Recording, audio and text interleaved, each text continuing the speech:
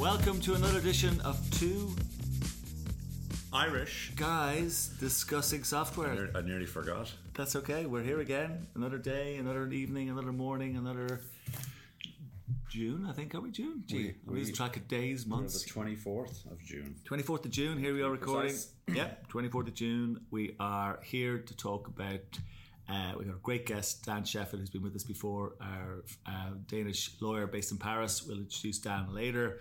We've got a great topic today: product liability or lack of accountability of the software publishers, the big ERP players, those companies that you and I talk about a lot on this show. We're going to have a chat with Dan about that, you know, things that are close to our heart, because as a company that provides a service to IBM software, we sometimes wonder, are those things allowed? Are those things that they do what seems to be anti-competitive practices or hidden clauses in their contracts? The things we talk about, the stories from the street. Yeah, things that we talked about in the past, but it's a big area. Big area. So looking forward to that. We're going to talk to Dan in a while. We have a couple of news stories, but before we start that, I have to tell you, we had a great 2 weeks this week. Do you know, we had two customer events that were a bit of fun. They were on Zoom.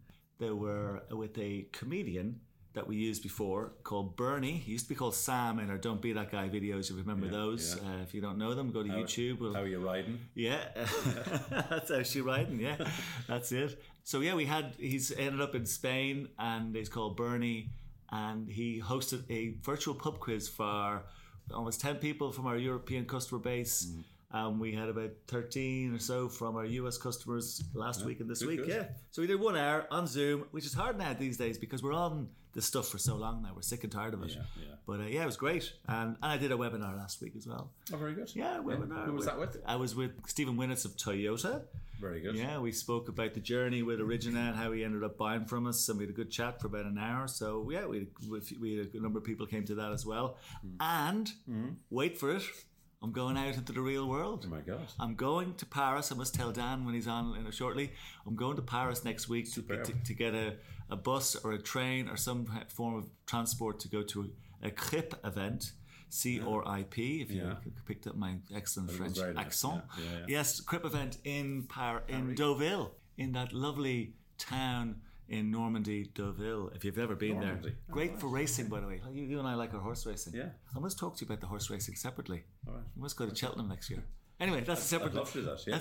Let's have a separate conversation. But good. So first physical event in I'm just so looking forward to it. 18 months. Yeah. Well, we get to meet our French clients and hopefully some more. Yes. Yeah. So you're not the only one. Out and about. Oh, sorry. Eventing. Take over. Not to use a horse racing pun or a horse pun there, eventing. But our very own Mark O'Neill was on a webinar with one of our partners, Software One, talking to the Nordic community mostly about us. Actually, it was about software asset management and how it pertains to third-party software support. All right. And I think it went very well. Hopefully well attended. And we have our very first virtual happy hour in Germany. It's a CIO happy hour next week. Now, I will be attending, but I won't be able to understand anything because I was told about 18 months or so ago not to bother learning German by somebody, which is probably a good idea. But that will be hosted by our very own Thorsten Schmiadi, and we have a guest speaker, Dr. Ulrich Arnold, who's the Geschäftsführer von GKV Informatik. All right. He's the CEO. Well, for Geschäftsführer is a CEO, is that what it means? Geschäftsführer is the CEO, managing director. Yeah. Okay. Right. And also we have, we're doing it in cooperation with... You did a good version of speaking German there. That's not bad. Yeah. And it's about Was ist das new normal? For CIOs, which if you didn't quite catch that, I did. Yeah, we got that even without German. Yeah, we got that. That was great. Yeah, and Peter Kohler from the Syndeo CIO Exchange is also going to be co-hosting. So if you haven't yet, attended that and you want to attend, well, listen. There's been European. I know you're doing a lot of work on getting us up to speed in Europe. We got a lot of stuff going on in the US, and we're now in 18 countries. We haven't just cracked Israel there, so we're now in 18 different countries. So a lot of things happening. We're looking good, and it's good to be out and about, and it's good to be able to, thankfully, invest in the business and do everything else. But this show, let's have a look at what's going on around the place. What's going on in the software world, in the software industry? Tell us what's the big news. Quite a lot of news. I'll start with some sad news, which is people may not know very well John McAfee. They'll know of McAfee, particularly if you're of maybe our age, and you'll have possibly installed it on your laptop or something, years ago. But John McAfee, who created the software back in 1987, Santa Clara, California. Unfortunately, he died in a prison. He was in a prison in Spain, in Barcelona. Yeah. I think it was the IRS were trying to get him back to the US. He was being indicted for tax fraud and tax evasion. He was 75. He was an eclectic character. He spent time in places like Guatemala, evading somebody or other. There was kind of rumors of potentially being involved in a murder investigation. Oh, stop, etc., etc. He lived the life he wanted to lead, according to his spokesperson. But anyway, he died, and so our condolences to his family on that. But somebody who isn't dead, but they are 100. Who's that? It's IBM. Oh, I heard that story. Yeah, 100 years old. 100 years old. So 1911. I think the Model T Ford came out somewhere around the same time. Yeah. I'm not sure whose reputation is still intact. But there's lots we could talk about. But the main thing, the man Thomas Watson, wasn't it? Watson. So he was brought in. He was brought in by Charles Flint, who founded what used to be called CTR. So computing, tabulating, recording. Because that's what they did. But mostly the tabulating was what kind of took off. The recording wasn't that interesting, and they also had. They never got the computing right, did they? Weighing scales and stuff like that. They never got the computing right. But it took off from tabulating. But anyway, they brought in Thomas Watson to kind of drive the business forward. And he coined this catchphrase, think. Yeah. So everybody out there might know of, they might have had a Think laptop or the Think conferences that IBM used to have, or they probably still have them in San Francisco, etc. So that's who he was. He came up with that catchphrase. And also Watson is also known for, there's Watson Marketing, Watson Health. So that's where that comes from. I never knew that. That's fascinating. From kind of 1924 thereabouts. I heard you had a story about Microsoft. So there was people asleep. Was this people during lockdown? Talk about being asleep on we have been looking for a bad story about Microsoft. I heard they joined the $2 trillion club. But anyway, tell us, is there a remotely bad story? I did look for some.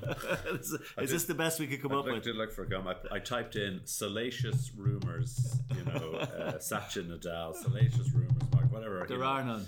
Not many, but they seem to be doing pretty good in the eyes of the investor community. But they did have people sleeping on the job, as they say, but in their data centers during lockdown, which isn't a really particularly safe place to be, because if you've ever been in a data center at night time or even during the daytime, they can be quite hot because of the very noisy fans hot, going on, and potentially very cold because of the don't press the red buttons because of the coolants. Anyway, Microsoft did their best to make them feel safe while they were locked down in their data centers. It's amazing, actually, innovation that comes out of people. Okay, this is a side story. When I worked in the travel industry, they had a data center in Tokyo and a data center in London. And they had these AS400s, these IBM systems, I remember.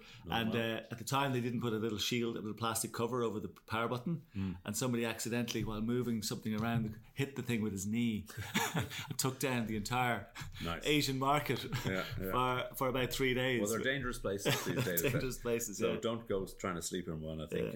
So maybe they'll allow them to get home at night time. But anything on our friends Oracle? Well, just before we move on to Oracle... sorry. Well, just because you mentioned it, because Microsoft did get into the $2 trillion valuation club, albeit briefly. I think they're kind of in and out of it. But only Apple and Saudi Aramco have reached such dizzying heights. I was kind of hoping you'd skip that story. Really? Yeah. Well, it took them 33 years to get to $1 trillion and 2 years to get. That wasn't on the salacious rumors search. I know, but I think it's quite amazing. It's, I know, to be fair. Trying to find out what they're doing wrong. Listen, they're doing everything right, unfortunately. But what it does do is it puts Oracle in perspective, because if you look at Microsoft cloud revenue and then you look at the Oracle earnings announcement. Yeah.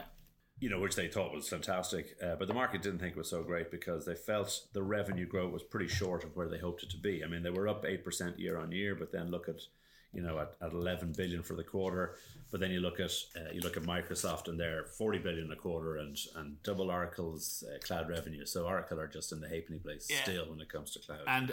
And Larry's still attacking everybody. Well, it's like, you've been to sales school where they say to you, don't trash the opposition. Speak to your own value. Speak to what you have.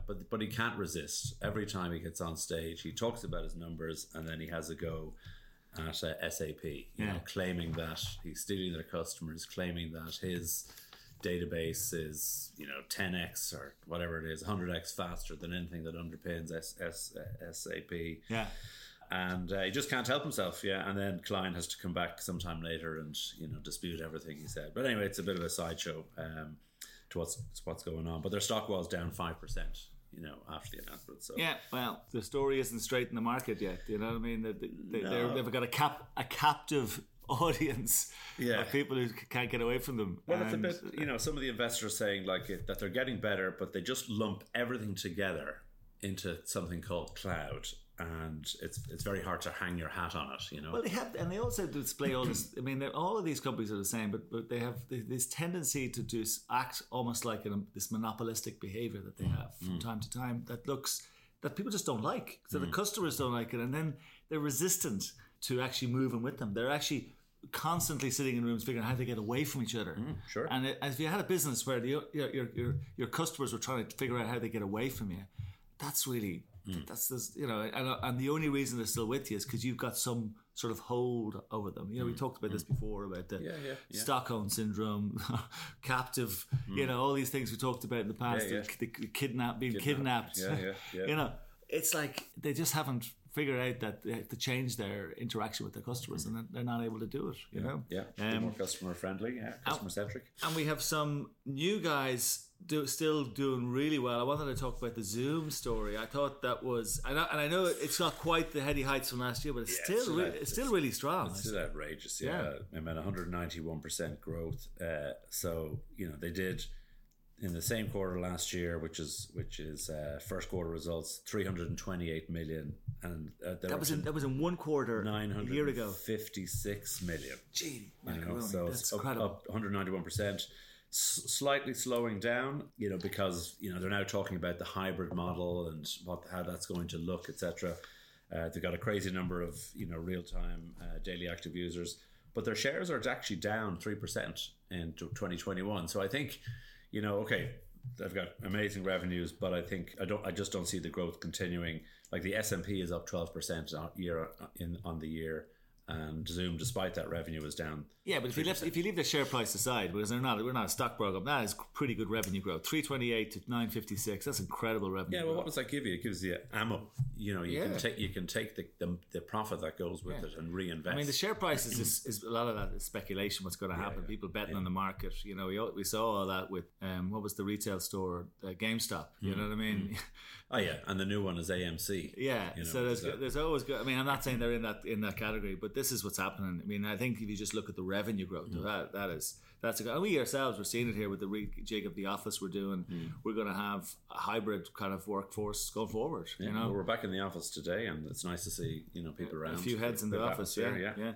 And there was one bad story about Microsoft. Nice lead into our to the kind of antitrust activity and repair build stuff we're going to talk about. Well, depending on where you are in the world, if you have a webcam and you use it on your Surface laptop, it could cost you up to £427 to get it fixed. Mostly because Microsoft in the territory that you're in may not be able to fix it. So you have to send it to them. They can't fix it locally. Yeah. So then they have to send it to some other region. And by the time it gets back to you, you might as well have bought a new one. I guess this is a kind of layman story about, well, why can't I fix it myself? Why can't I bring it down to my local fix-it shop and say, hey, here's my laptop. I need my webcam fixed, 50 quid.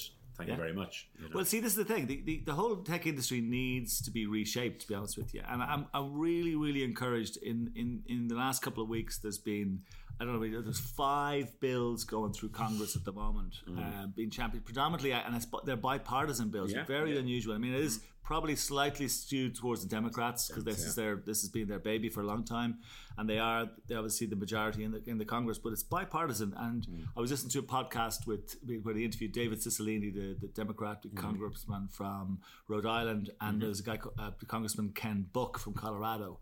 And they're both talking about this, and actually very much in their sights. I mean, they're talking about Amazon being in their sights. They've got like ending platform monopolies act. They've got a platform anti-monopoly act, all about trying to see can they change this connection. Even though prices are low, price is not the only determinant. I was really, really encouraged by that, having those two champions, and I think it's the most aggressive effort in the US now for 50 years. Yeah. It's an incredible one. Do these things converge? I mean, because there's a lot, as I said, there's like 5 bills going through Congress. You know, we'll ask Dan that question. Maybe he might be able to tell us more in a moment. Yeah. But I mean, I thought there was some. So also the National Right to Repair bill was filed in Congress by Congressman Joseph Morell. Now, I don't know if you know Congressman Joseph Morell. He's a Democratic congressman from New York, recently elected. He actually was pushing. So you know some of the stuff I do with Free ICT. I was also involved with the setup of the Right to Repair organization in the US. And what was interesting about all of that was that it has been tried mostly at state level. So state legislators have been trying to pass fair repair legislation in their states, so not at federal level. And actually in 2018, Congressman Morell had been pushing to have that installed in New York Senate. Failed, didn't even get as far as the floor, but last week it passed. As a national bill? Past week it passed in New York. It's a state bill now. It hasn't passed as a national bill. Okay. It's been proposed at national level. For the first time. But 50% of the states in the United States now have considerations of fair repair legislation going through at some stage. Mostly it's at kind of the kind of committee stage is where it goes first before it goes to the floor. Yeah. So I think this is really interesting. And the other really interesting news, just, and she's all over the papers, Lina Khan. Yes, we can. Yeah. She, 32 years of age, incredible appointee to the Federal Trade Commission. Very interesting character. I don't know whether I was reading a story about her in the FT, and they talked about how she got interested in competition. It was in Halloween. She was trying to buy sweets about 10 years ago, so she would have been obviously maybe in her early 20s. She went in and she saw 40 brands of confectionery in her local store and realised actually when she looked at them, they were only made by 2 to 3 manufacturers. So actually you think you've choice, but the reality is you have no choice. You have very limited choice. So actually I think what is important here, we're getting to see things happening that I think are sweeping changes to antitrust laws. And we're talking about the US here. We've talked previously what's going on in Europe. I'm delighted to be joined by our lawyer and friend Dan Sheffett. Now is a very good time to introduce Dan. Dan is of Danish origin. He is a lawyer based in Paris. He's been our guest before. He is a good friend of mine. I'm hopefully going to see him briefly next week when I'm in Paris if I can. He's a speaker at many highbrow events, including UNESCO and many others. He runs an organization also called the Association for Accountability in Internet Democracy. Dan, welcome. How are you? Well, thank you so much. And I am, I'm very, very honored being on this Irish team. And as you know, my ambition is one day to become Irish myself. But this is at least the start and the beginning. So. Well, we'll work on the accent first. I'll start next week when we meet up, hopefully for some lunch in Paris. But looking forward. Tell me, you're hearing us talk there, Dan, about. I mean, it's incredible. I mean, we've been seeing a lot of things happen, and you're close to my heart with Free ICT. A lot of really good legislative proposals and changes and things happening in Europe. But it's really interesting to see what's happening in the US, and particularly, I think, Lina Khan, what's happening there. What's your own thoughts on that? What do you think? Because the pushback from the large tech companies is already strong and aggressive, but they don't have as many friends in Europe certainly, And it now would appear they do not. Certainly, if you go back to the Obama and Biden original administration, they don't seem to have the same number of friends, do they? Yeah, the question of the famous revolving doors. I do have certain opinions on this, and I'm a bit skeptical, not as optimistic as you may yourself be. As you rightly said, this comes, this is a European initiative. It's very much a personal initiative from Margrethe Vestager, the competition commissioner, as you know, and also the executive vice president. And she's been very brave and very courageous in starting cases against some of the tech titans, the Googles, and the rest of them. And of course, it has spread. I said, of course, because it's pretty obvious that there is a problem. So that has spread also to the US. And the revolving doors that we had under Obama seems to be more or less history now. But why am I skeptical? I'm skeptical because the initiatives, there is a major legal problem here. And this is that no legislation can, of course, be retroactive. That's a basic principle of law. So whatever they will come up with now, be it bipartisan or whatever, cannot really have effects on the existing monopoly, right? Okay. That's point one. Point two is that actually we have laws in the US. Those are the founding antitrust laws, the Sherman Act and the Clayton Act, right? These were acts that were used by Theodore Roosevelt. And they actually introduce a concept which we don't have in Europe, but which to me is more important, I believe, than the new legislative initiatives that we see. And this is the concept of monopolization. The fact that a company is monopolizing, that fact in itself may be a criminal offense. We don't have that in Europe. In Europe, monopolization is not part of the terminology, it's not part of the legal doctrine, neither in the member states nor at the European Commission level.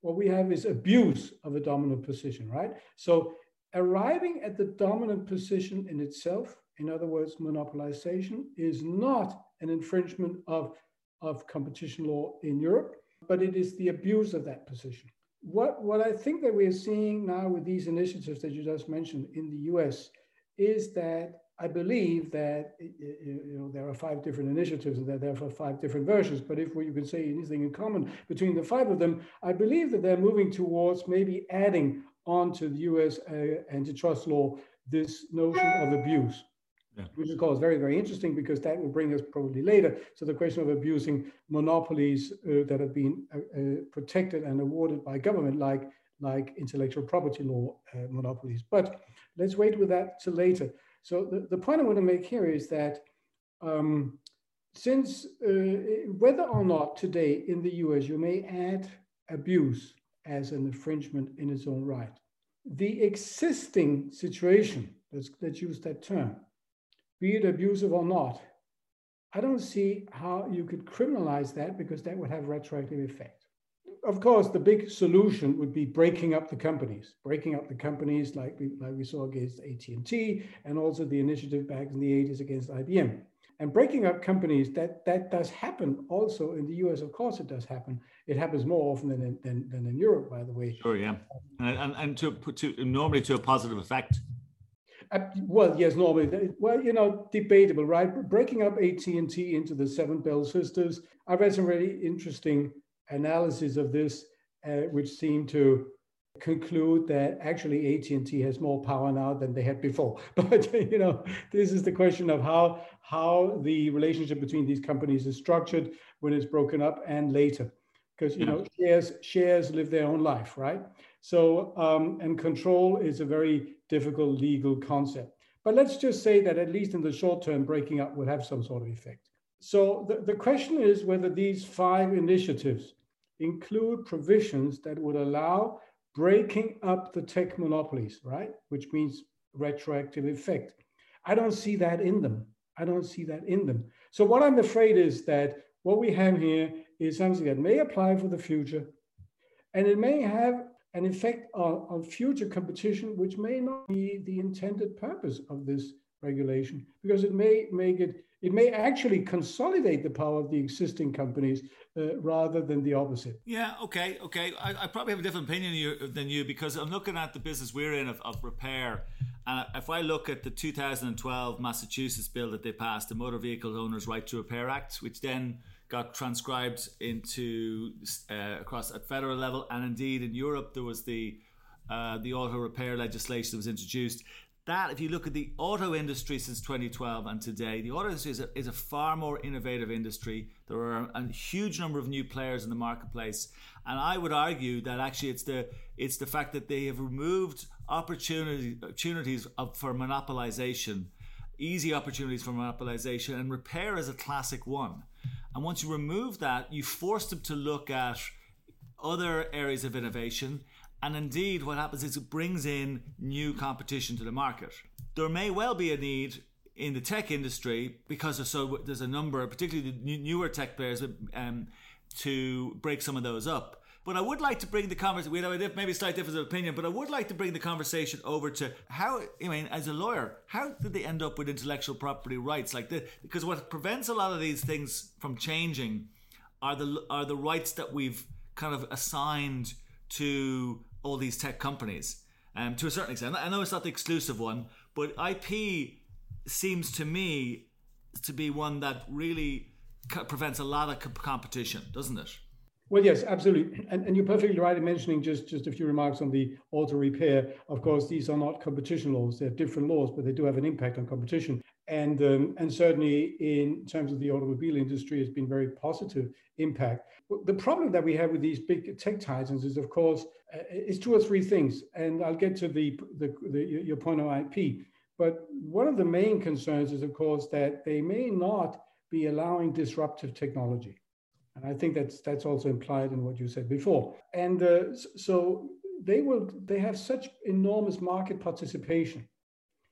And the way that they arrived at that market participation is, of course, because they were very strong technologically. I mean, they were not cutting edge technology, but they were very strong in applying technology, and they collected a lot of data, right? Yeah.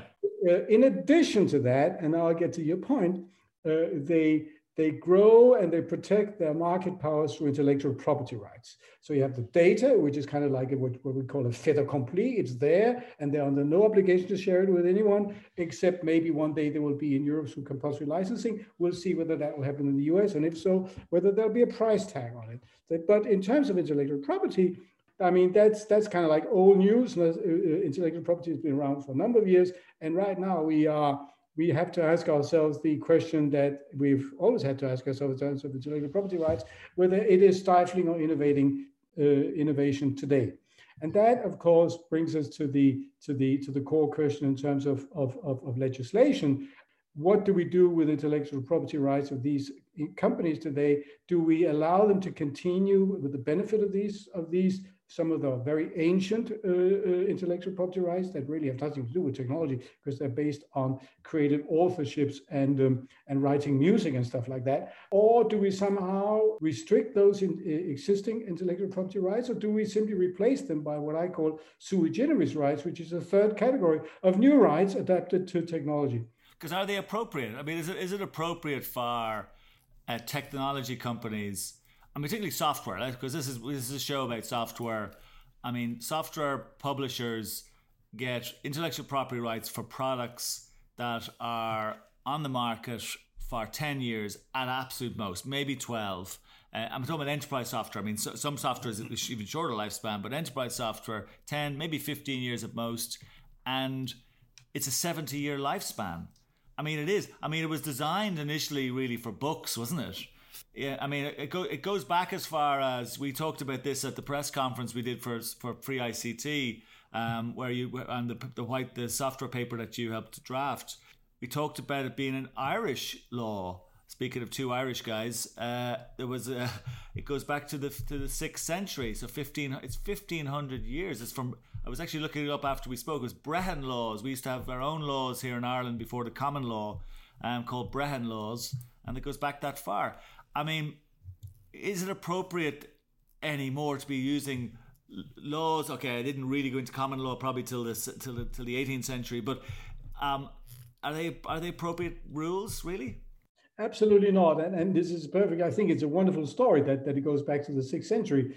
And as you also know, it actually cost 3,000 people their lives because it had to do with a holy scripture which was being copied by some other, what we would say, competitive sect.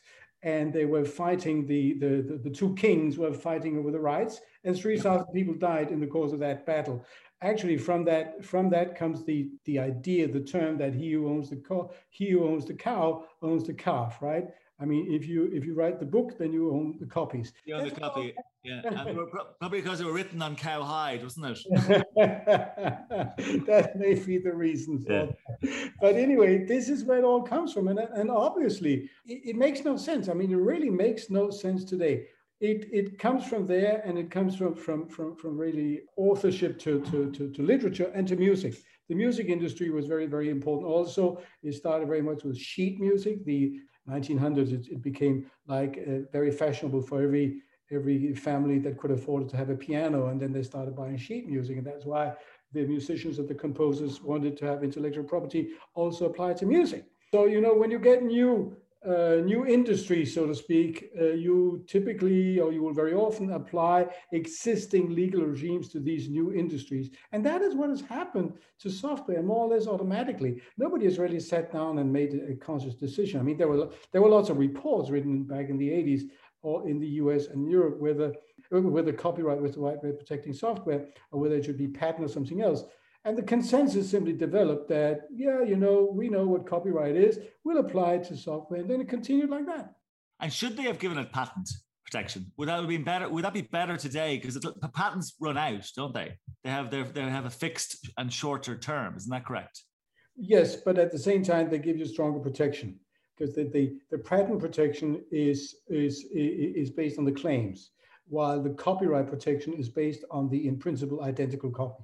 Okay. So, you'll have to explain that one for me, just in layman's terms. What does that mean? The copyright protection applies to a copy. A copy means, again, in principle, that you simply take a copy, which means everything is the same. Now, the question is, of course, when you get into copyright cases, how much do you change in order for it no longer to be a copy, right? Yeah, okay. And that's a typical debate that you have, and the poor judge has to decide. That's why you have judges that are typically specialized in this or ask experts. You also have it in music. We've had cases with our law firm with music, with somebody, you know, there's the famous staircase to heaven, right?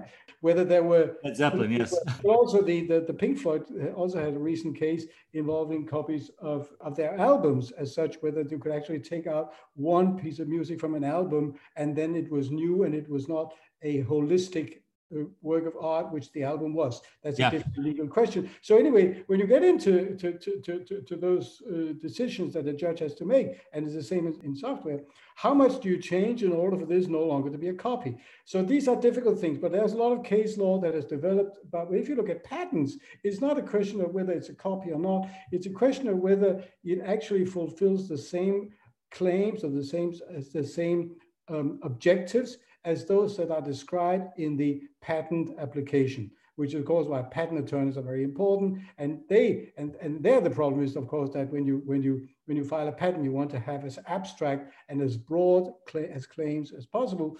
And of course, then you get oppositions from others against the patent.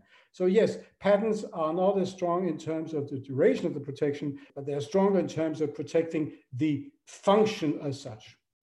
So if we bring that then, so we are in a position today, IP is what protects software publishers. And I suspect that some of the abusive practices, you know, that we see in the marketplace, the sort of things we see out there, were not envisaged to be allowed when IP was being provided, but they happen. And when we had the recent press conference, Dan, you made a very interesting quote, and I paraphrase your quote, but you said, whatever it takes to maintain their own flawed product must be made available free of charge for anybody to use. Otherwise, they shouldn't have put the product in the market in the first place, or they forfeit the license protection. So that's quite a radical and revolutionary, and I very welcome that comment, but your thinking there, if I understand you correctly, was that this goes back to product liability, doesn't it? They have a right, an obligation. I mean, we see it all, you know, talked earlier about the auto repair industry or the auto industry. When cars which we all know and understand because we all either drive one or been in one every day, every week, certainly. We understand that when there's a flaw, they withdraw the products. And then, no matter how long the flaw happened, you don't see that, or do you, as frequently. In fact, what you actually see is this tying. You have to have a contract to have the flaw. Yeah. These are crazy practices, aren't they? Yeah, absolutely. And the reason for this idea was that patent is clearly based on a protection that is awarded by a patent agency, by a patent office in some country under the laws, and it gives you certain rights, and there's a patent certificate, and there is a contract, right? Copyrights not. There is no contract. It sort of develops out of the idea. And of course, sometimes you have a great problem when two people claim that they had the same idea at the same time. There's the question of what they call anteriority and so on. But those are fact questions, and how do you prove that and that kind of thing. But there's no contract between a government and an individual. It simply follows from law and from case law. So the concern is that since there is no contract, there's no quid pro quo. There are no corresponding obligations in return for which you get that protection. Right? Hey. That's where the idea comes from, to say, okay, it makes no sense today that you get that enormous protection, that monopolistic protection, without at least fulfilling some of the normal requirements that you would fulfill in almost any other industry. And one of them is to ensure that your product is safe and that it works and it's not flawed. Mm. So that's the logic that brings us, and it's pretty good logic if you ask me, to the conclusion to say that, okay, you want that contract that gives you protection? Here are the obligations. Yeah, because as you're saying all this, I'm thinking, it's providing intellectual property rights to, it's like, think of a book. If a book is, let's call it flawed, the flaw may be very subjective. You know what I mean? It's a subjective flaw. We might disagree with it, but it's unlikely to cause harm, Whereas a flaw in a piece of software, we've just seen the harm that was caused to the Irish health system by an attack, whether it's due to a flaw or not, but there was a flaw somewhere along the chain, and indeed in the Colonial Pipeline. And we see it all the time. These are just two in the mainstream today in the media. But I mean, the more we talk about it, it seems like a crazy and ludicrous decision that we must be able to undo. Absolutely, because in addition to the fact that there is no quid pro quo contract with specific obligations that could be fixed by law, when we talk about software, and then we are in a complete no man's land, because the product liability laws do not apply, and that may have made sense one day, may or may not, but it certainly makes no sense any longer, as reference to the two examples that you just mentioned.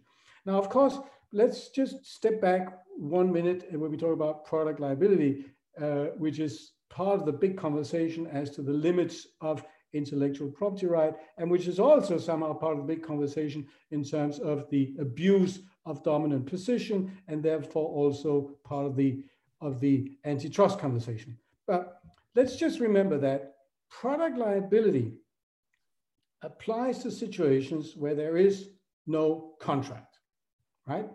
Yeah. If you remember, you mentioned the cars, and we all know it started back in the 60s with Ralph Nader, and I think it was General Motors, it may have been Ford, whatever it was. It was a problem with the brakes. The thing is that when you buy a car, you don't enter into a contract at that point in time with General Motors or Ford. You buy it from a car dealer. And the problem is, of course, that the recourse that you have, therefore, under law, under contract law, is against the car dealer, right? Because you don't have a contract with anybody else.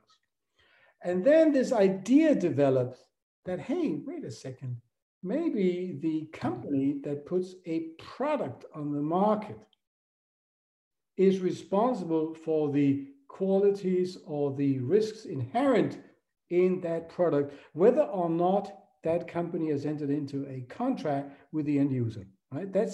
That's how this legal dilemma arose, because of the absence of a contract. And then that's all started in the 60s, and then now we have product liability laws in most countries in the world saying that, we really don't care, we the lawmakers, whether or not you have a contract with the end user. Once you put a product on the market, you better make sure it's safe. This is oversimplifying, I know, but that's the idea. Yeah. For some odd reason, that philosophy did not apply to services. And software is a service. That may or may not make sense by reference to the discussion that we just had, saying that software is not patent protected per se, because when you talk about patent, you think about something that's physical, you think about product. So it makes sense that it's more a service, even though, as we know, that some software is patentable. But let's forget that a second. But there is no contradiction between those two theories, right? But saying that it's subject to copyright and saying that it's a service. So, but the consequence is that the product liability legislation does not apply directly to software. We've seen ways of dealing with this in terms of the security exposure that you just mentioned in, for instance, the GDPR. The GDPR has very strict obligations on companies to, which you may call a duty of care or fiduciary obligation, but mainly I would call it a duty of care obligation, that when you collect data, you have to be sure that that data is safe, and you, as the company that retains the data, whether it's cloud-based or whether you are the company that actually retains in the first place, you have certain obligations to make sure that that data does not fall into the wrong hands. And one of these obligations is very much data security, and that means cybersecurity, that means antivirus, anti-hacking, and so on and so forth. So you have these obligations, but they really only apply within the privacy environment, the data environment, and what you just mentioned in terms of protecting infrastructure, right? The pipelines and so on. It's something to do with data privacy, but it may be even more dangerous to society if if hospitals don't fail and nuclear power plants fail. Then of course. His privacy, right? And here, of course, there are cases and there are attempts to say that companies that are in a position where they are in charge of some sort of critical infrastructure service, they have these obligations also to make sure that it's safe and that it's secure. But typically, those obligations are based on contract. All right, contract with the government, with some utility or something like that. So you get back to contractual obligations. What we need is a law that irrespective of the existence of a contract or not, the simple fact that you put something on the market, like any other product, whether it's software or not, entails certain obligations in terms of quality assurance. And that's really what it boils down to. What we see is, believe it or not, that the European directive dates back from 1985. It's perfectly ridiculous. It hasn't been revised yet. The European Commission is working on it. They've done quite a lot over the last two or 3 years, and we'll see something. Are you confident we'll see something? That's because you started with maybe a bit of a pessimism about what's going to happen with the current bills, and I accept what you're saying there. But in general, are you confident that we may see something like that at some point? My skepticism relates to antitrust, not to the other bills. I mean. Okay, so I guess we were putting everything in a legislative basket, and you're looking specifically at antitrust. So where is your optimism then? So my optimism, apart from the antitrust, where I have this problem with retroactivity and whether I can really break up companies and whether the abuse needs to be proven or whether monopolization is sufficient and all of that, a lot of legal problems. And I'm afraid that if we do not include provisions, especially in the US, as to breakups that may be necessary for other reasons than just economic reasons. They may be reasons like protecting democracy and so on. What's wrong with introducing those reasons in antitrust?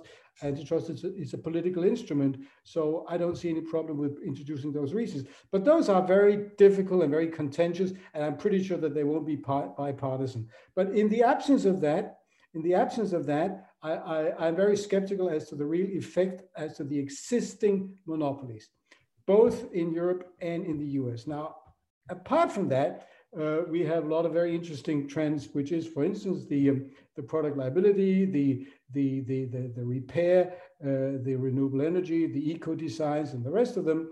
And one which I find extremely interesting, apart from the one I just mentioned, which is the compulsory licensing, is the Draft Act on Artificial Intelligence. That one is very, very, very interesting because it was only released here in April, and strangely enough, it hasn't attracted so much attention. I think it's more important than the Digital Services Act, the Digital Marketing Act, and the Digital Governance Act, because not only because artificial intelligence is the future, but also because it includes legal concepts that can be applied directly to what interests us, which is intellectual property and which is also product liability. Very quickly, in terms of product liability, the Draft Act, says that, again, I'm simplifying a lot, that when you put an artificial intelligence product, all right, product, not service. Yeah, because they are products effectively. Yeah. It's already, we crossed that bridge already, right? Yeah. When you put that on the market, you have to ensure, the manufacturer, when I talk about products, about manufacturer, right, that it meets certain quality criteria. And those are of a technical and also an ethical nature.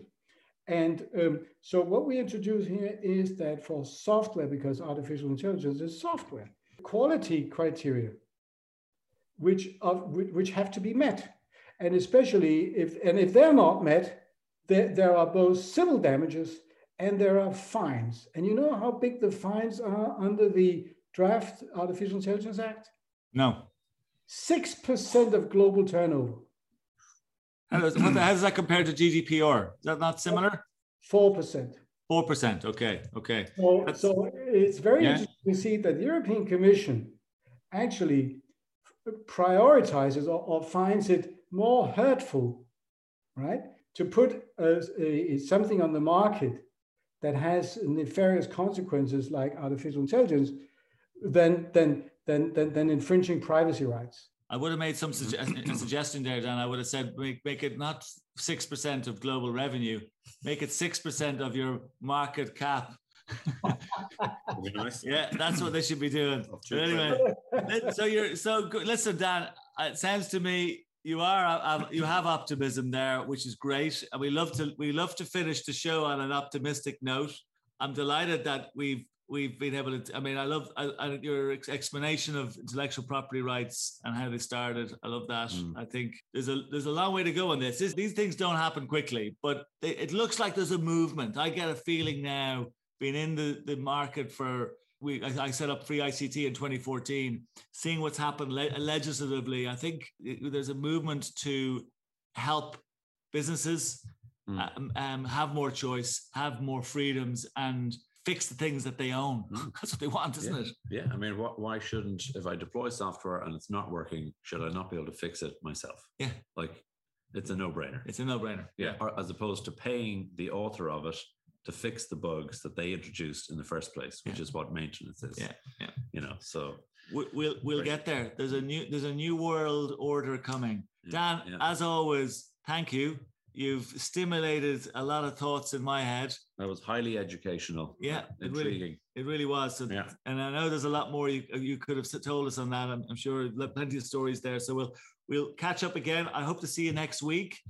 That's it, Brendan. We're done for another show. C'est ça. I know. I never even actually mentioned the story there, but like the ITV story and Amazon dumping 130,000 products from one centre in Scotland. But we might come on to that one again. That sounds pretty scurrilous. Yeah. Check it out on itv.com. There you go.